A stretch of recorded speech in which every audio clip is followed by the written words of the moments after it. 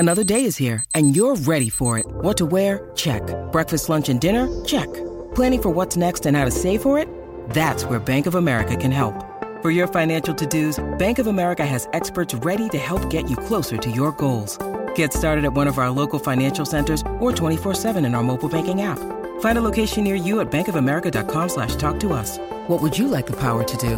Mobile banking requires downloading the app and is only available for select devices. Message and data rates may apply. Bank of America N.A., member FDIC. 630 CHED Inside Sports with Reed Wilkins. Weekdays at 6 on 630 CHED. Kilgore's in the shotgun. He'll take the snap, pull it down, give it to Cooper. He'll hit to the goal line. Touchdown Eskimos. Shaq Cooper takes the first pie out of the oven, and the Eskimos are up 9-0 on the BC Lions.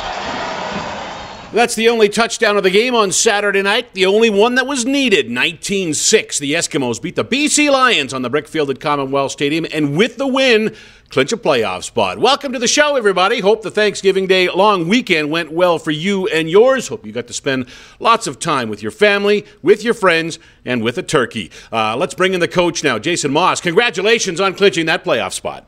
Thanks, Marley. Appreciate it. Big deal for us to get in the playoffs. Was there a relief of sorts? I don't know if relief is the right way to phrase it or not, but there was a bit of relief, nailing it down. And I know you've talked about checking off the boxes, and getting the playoff spot was one of them. Well, I think anytime it's getting late in the season and other teams have clinched and you're the last one to do it and you're doing it at home, your second opportunity to clinch, I don't know if that's the right word, but you definitely want to do it as soon as possible. All right, let's start the conversation on the game on Saturday night about Logan Kilgore. And you look at the numbers of his game, 18 for 29, 194 yards with an interception. But you really have to do a deep dive into his game and kind of ignore the numbers, because he had a determined, gutsy effort, took a hard shot early, shook it off, and played pretty well the rest of the evening. Yeah, I mean, I don't care what the numbers and stats say about Logan's night. We talked about in our room going into that game that we wanted to hurt at the end of the game. We were going to make them pay the price to play us. We were going to pay the price to play them. We know what was at stake, and we said, if you're injured, that means you just can't play. But if you're hurt, that's what we want you to be. And Logan hurt from the first series on and stayed in there, didn't miss a beat, and I couldn't be more proud of a guy on our team to do that. Your quarterback generally leads your team, and he did a tremendous job of doing that, playing gutsy, playing tough, physically, mentally, because it is a tough game. I mean, when you're at home, you gotta face these guys to get in the playoffs. Everything's not going to go your way or go perfect, but I thought Logan did just a tremendous job fighting and leading us. He seemed more in control of the offense in this game than the other three starts he had, and I guess that's just getting more experience and more reps and more playing time. Yeah, Logan definitely, and I've said it along, he doesn't have a ton of starts in his career, a ton of starts under his belt, and you need reps, you need those opportunities to get better. Every rep tells you something more, and, you always get put into different situations the more you play. You learn from everything, and I think that's what you're seeing with Logan. He is getting more comfortable at the beginning of the game. Then he's getting more comfortable at the second quarter when the half's ending. And then in the fourth quarter when we need something to happen, he's just getting more comfortable being put in those situations. And, that and taking reps in practice and, watching the film after. And he's just, he's just fighting, and I think just getting better as it goes. Two plays that really stand out to me came in the first half. Loved his wheels on a couple of plays. Maybe not what you expect from him a lot of times, but he took off on the one play, got a first down, and then later in the first half, he outran Odell Willis to the sidelines, hung onto the football instead of throwing it away, waited, and found Ellingson for a big first down. Yeah, and you're talking about a guy that, sprained an ankle going into the second half of Hamilton and, missed practice this week because of it. And, and to go into this game with a little bit of hobble, and not that he couldn't play through it because obviously he did, but not at 100%, not feeling real comfortable and going out there and laying it on the line and being able to get a big first down with his legs early. And then, like you said, to take a shot from Odell, and then the next series or a couple series later, you're running for your life away from him, and you'll make him miss, and then you throw a great ball to Greg for an extended first down and extended drive. The guy's just he's been playing through some things and just continuing on. And like I said, I couldn't be more proud of a guy. Emulates what we want from that position, and and on our football team. 2-2 in 4 starts. Whether he gets another start or not has yet to be determined. But to me, while Trevor Harris is out, he did his job and then some. He got you 2 wins. He gave you a chance to win the other 2 games. And at the end, he got the win you needed to get into the playoffs. No, there's no question. I mean, when your starter goes down, the guy behind him always has to go in there and give you a chance. And I think Logan did that. And like you said, we're not in the playoffs without Logan pulling the trigger for 2 games and winning us 2 or helping us win 2 games. Which has been tremendous. It's been a long time in Edmonton since we had a guy beside the starter play, and so it's nice to have a guy go in there and do his job and give us more experience going down the road. Because right now, with Trevor, we're not sure. We're not going to play him until he is 100% or until he feels comfortable enough to play. So, if Logan has to go again, he's going to go again, and I think every time he goes out there, he's just going to get better. Greg Ellingson, 100-yard game, went over the 1,000-yard mark, 23rd career 100-yard game, his 5th consecutive 1,000-yard season. He's pretty much as advertised, just a guy who runs around and catches the football game in and game out. Yeah, he's consistent. I mean, that's the one thing you love about Greg. I mean, whether it's in practice or in games, he's just a consistent performer. He's fearless when he goes up for the ball. If you look at some of those catches, I mean, there's guys around him, and he just doesn't. He just watch his eyes, and he knows things are coming, and he's just concentrating on the ball. I mean, I think it's something to learn for all those receivers out there that are young, to watch a guy like him play. What they don't get to see is him in practice and him, working hard in practice and doing those little things. And he wasn't 100% going in his game either. He missed every practice this week except for the last one.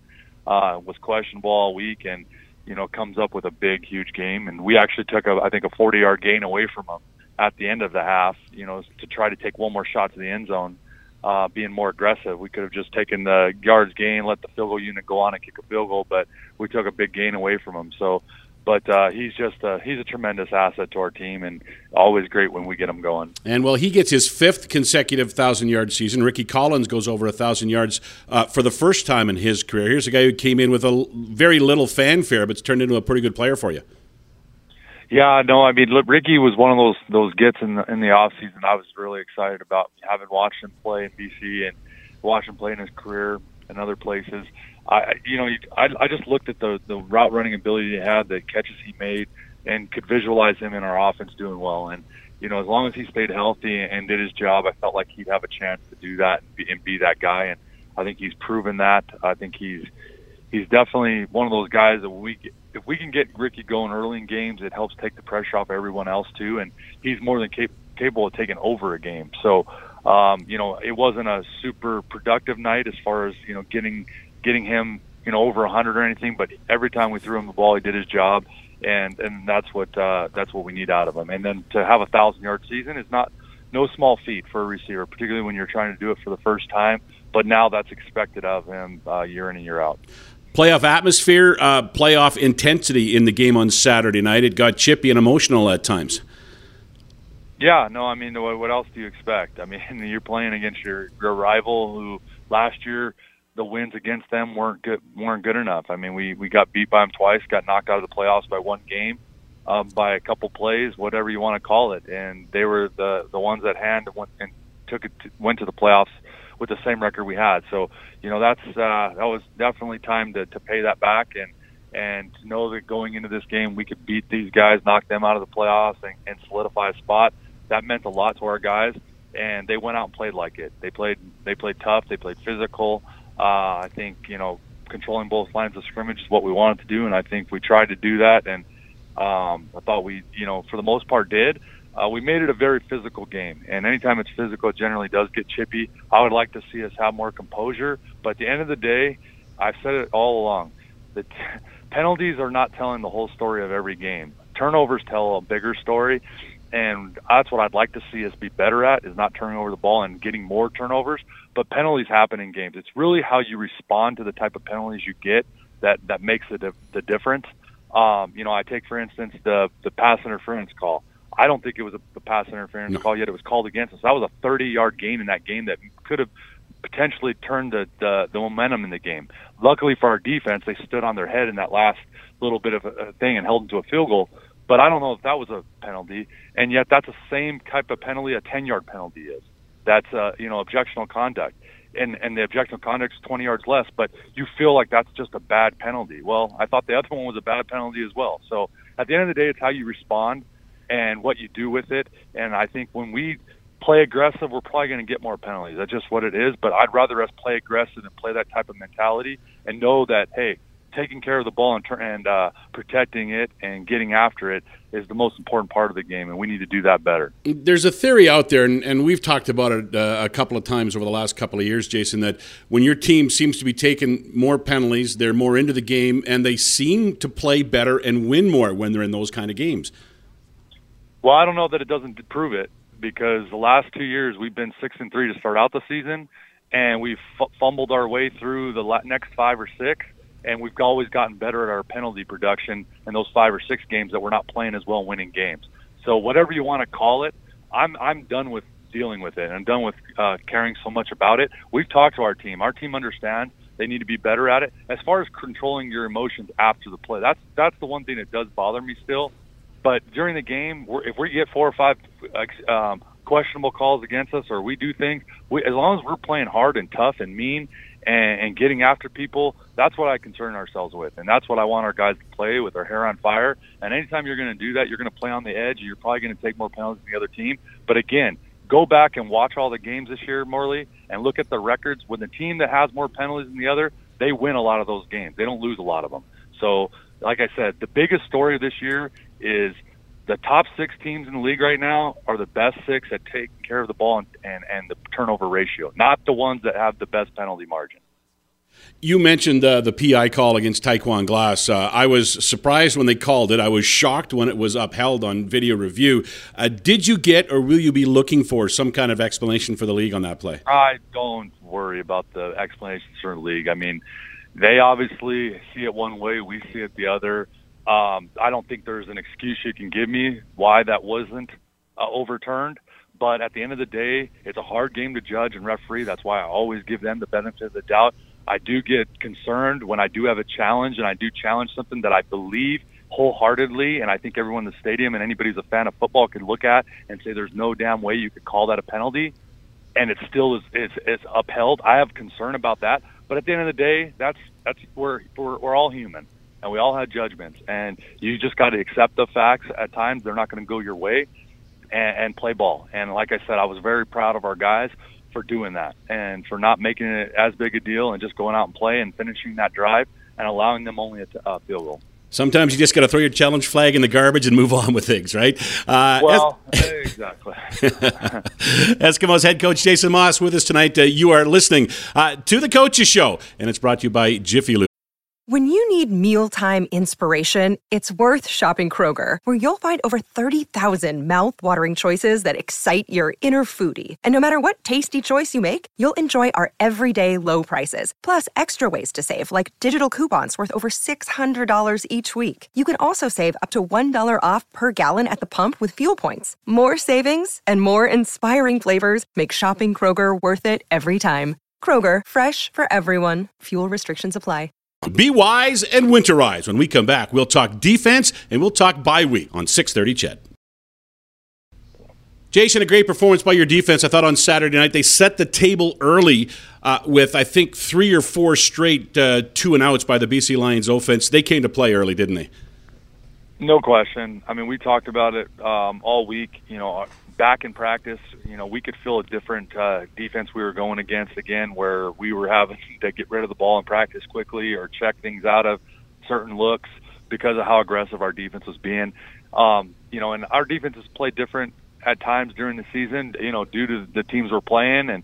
But I think we found our identity again and just realized that, you know, when we play aggressive on defense, I think that gets everybody in the game, and we have those types of players that feed off of it, feed off that energy. And Lolly being on the sidelines again, he's an aggressive-minded guy, and for him being on the sidelines, I think helps us keep that mentality going and that accountability going.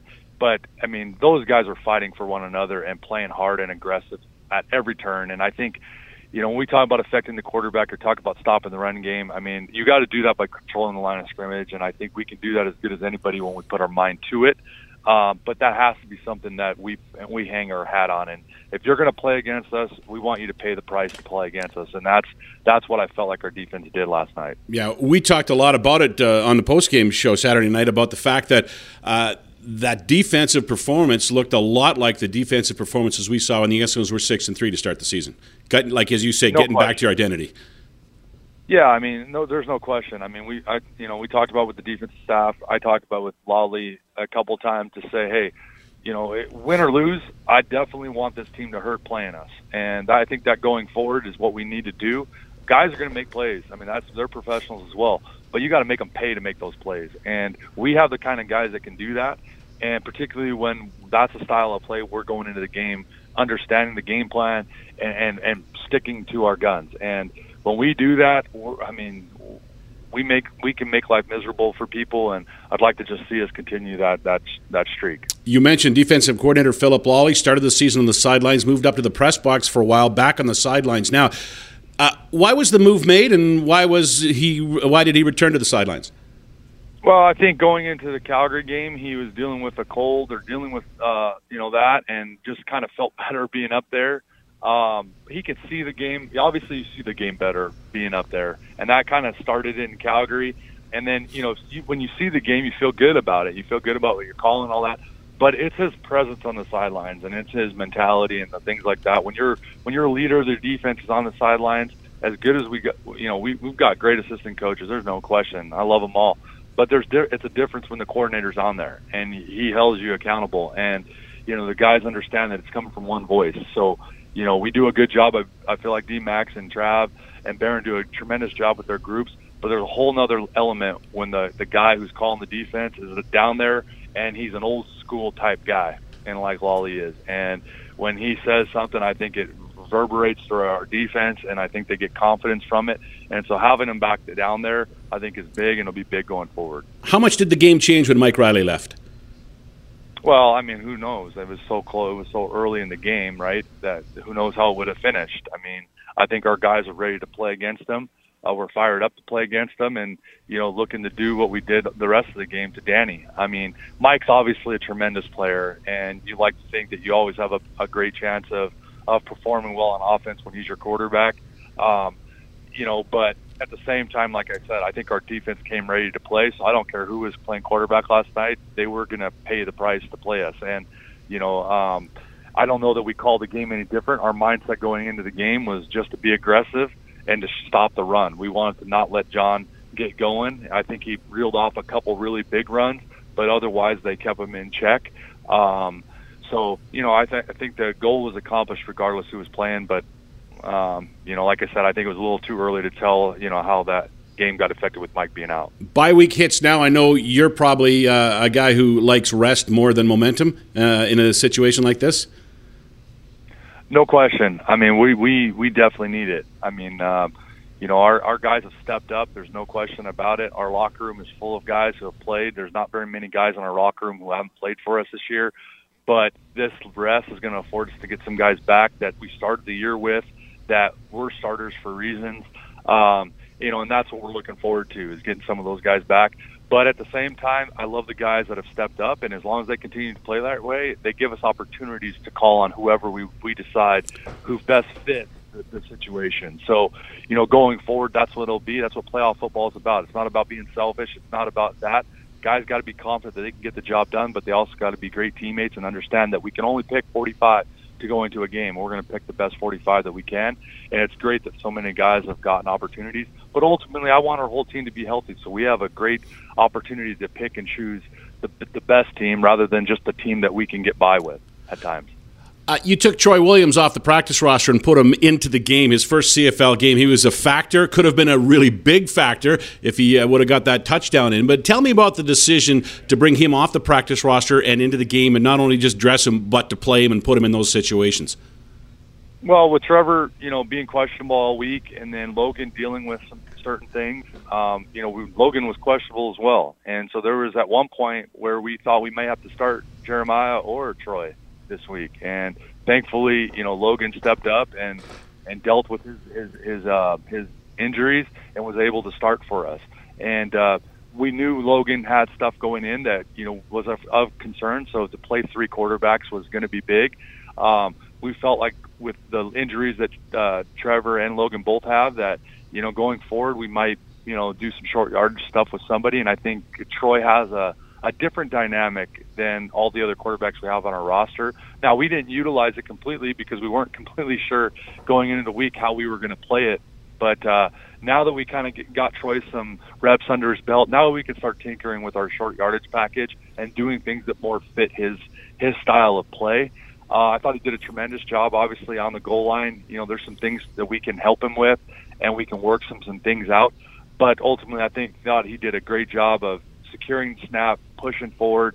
And then on the goal line, they did a good job of platooning or bombing underneath and stopping our charge there. But like I said, with a different little bit of a package, now that we got Troy some reps, we could start doing some things that can take advantage of teams that want a submarine and want to do some things interiorly to us. All right, Saskatchewan here on October 26th, 3:30 pregame show, 5 o'clock for the kickoff. Please remember it's 6:30 Ched Santa's Anonymous night, so we'll bring a new unwrapped toy for 6:30 Ched Santa's Anonymous 1 week from Saturday when the Eskimos play the Riders. Last one for you tonight, Jason. You've got the playoff spot clinched. How does that change your thinking going into the bye week and then for those final 2 games of the regular season against the Riders? Yeah, it's hard to say because, people keep saying we're going to cross over. Well, if BC beats, I'm pretty sure if BC beats Sask on the bye week and we beat Sask twice, we're going to have just as many wins in the season series on them. So as much as they keep saying they're going to finish in first, they might be the crossover team as well, or however it would happen. I think that's still a possibility, yes, if I'm not mistaken. It is. So, that we could sit here and win both these games and have that happen, and we're not crossing over. But at the end of the day, what we are going to be able to do is rest the guys that we need to rest because we know we're in the playoffs, and then go from there. And it might be out of our hands completely. If BC loses to Sask, I think we have to cross over at that point. And at that point, we can make some different decisions. But ultimately, our main goal going to the playoffs will be to be healthy. Because I think if we're healthy and we field the team that gives us the best opportunity to win based on performance of the year and health concerns, I think we're going to be a tough out for anybody. And so that's just the thing. But ultimately, we'll let this week play out and then make some decisions after that. Great stuff. Jason, thanks for this tonight. I think you're getting away for a couple of days, so get some rest, enjoy that, and we'll talk to you next week on Monday night. Thanks, Morley. Appreciate it, man. It's bye week for the Eskimos, which means no practice this week. They'll return to practice this weekend. Next game for the Green and Gold will be a week from Saturday on the Brickfield at Commonwealth Stadium against the Saskatchewan Roughriders. We'll have it for you, of course, here on 6:30 Ched. 5 o'clock start, 3:30 for the countdown to kickoff. My name's Morley Scott. Have a great evening, everybody. 6:30 Ched Inside Sports with Reed Wilkins. Weekdays at 6 on 6:30 Ched.